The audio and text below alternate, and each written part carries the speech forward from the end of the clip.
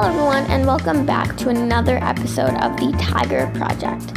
I'm super excited because this week I will be interviewing Tessa Livero and Annabelle Futch about their experience at GCS with community service. They both do community service opportunities with children. Tessa Livero does Building One Community and Annabelle does Boys and Girls Club. I really hope you enjoy listening. Okay, so just to start off, can you guys just introduce what community service opportunities you participate in and what your role is within that? Okay, hello, I'm Annabelle Futch, and I'm one of the leaders for our community service with the Boys and Girls Club. And I'm Tessa Lovero, and I'm one of the B1C Building One Community student coordinators and club leaders. And can you just briefly explain what your different community service clubs do? So what the Boys and Girls Club does, so currently every week we do a Zoom meeting with them, and we plan different after-school activities for them, like a science experiment where we give them materials that they can do every week, and then also now we're doing Zoom games and different movement games online. So for Building One Community, what we used to do before COVID was visit the Building One Community Center in Stamford like almost every day, and you go and you help the kids with their homework, like English and math, and it was really nice. You could play with the kids, but because of COVID, we're on Zoom now, so you can do as many days of the week as you want, and basically you just set up a Zoom meeting and you're assigned one kid and you help them with any homework concerns that they might have. What would you say your favorite thing is about participating in these different community service opportunities? So I would say my favorite thing about participating with the Boys and Girls Club and volunteering for them is being able to see the kids' reaction after we've planned something for them to do. So if it's a science experiment or a game, it's really fun to get to see their interest in it and what they're learning each week.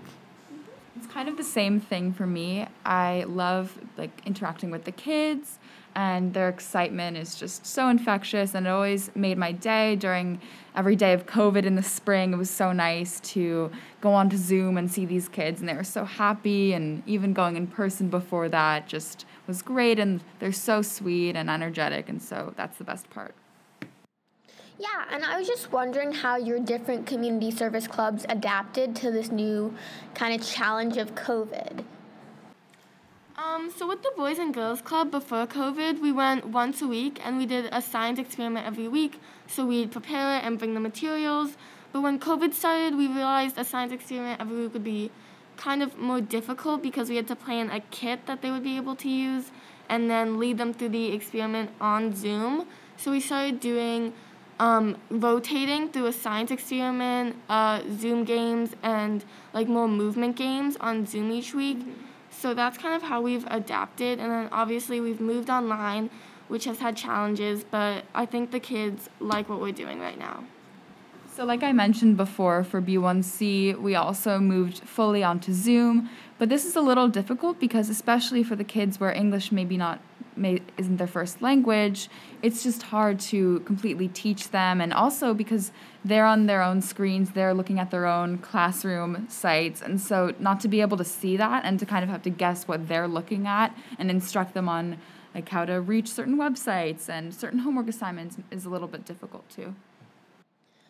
Yeah, and outside of COVID, since you guys are both working with relatively young kids, what's another challenge that maybe you didn't expect when going into this? So I would say outside of COVID, a challenging part about working with them is kind of grasping their attention and creating something for them that will keep them occupied. So with the Boys and Girls Club, it's supposed to be like an after-school thing where they can come and have fun. So we really want to create something that's interesting, but also our goal is to teach them something. So that's why we're doing the science experiments, and we can also do that with the Zoom games. So I think the hardest part is just trying to keep their attention and keep them interested in what we're doing. Connecting to that, when we meet with the B1C kids, it's usually the end of the day. They just had school, they're tired, they want to go play, they don't really want to sit down and start their homework right away, which I understand because I have the same problem. But just keeping them engaged and also figuring out the best way to teach them so that they'll understand, especially math. It was just hard for me to translate what I knew into something that they would be able to easily grasp and apply.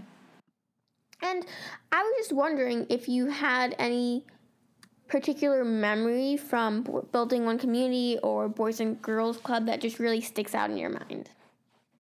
So I would say one of my favorite memories from going to the Boys and Girls Club before COVID was probably the time we made snow globes with them. I think that was just really fun because they were super excited about it, and we did it kind of around the holidays. So we had a bunch of little figurines that they could pick out and personalize their snow globe. And then we talked about the science behind how snow globe works and the density of the liquid that we put in.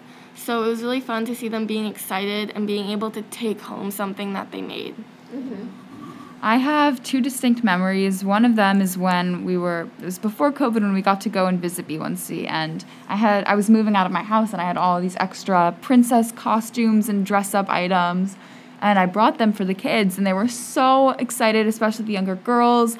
They were trying on the dresses. They were so happy, and so it was so cute. They would run and show their parents and all try on all the different dresses. So that was a really cute memory. And then another one was during COVID when at the end of the session I'd been tutoring these two kids for 3 months every single day, and at the end they each made me cards and drawings and were so happy and thankful, and it was really cute and just made my day and really reinforced how important and special it is to get involved in community service like this.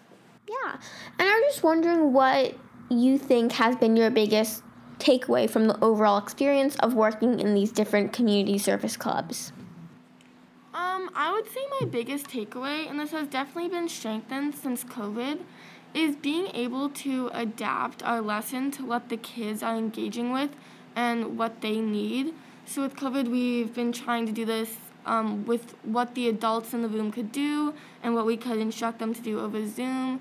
And then when we were in person, really just adapting our lessons to what they wanted to engage with that day. So I think my biggest takeaway is being able to create something for a specific audience and have them enjoy it.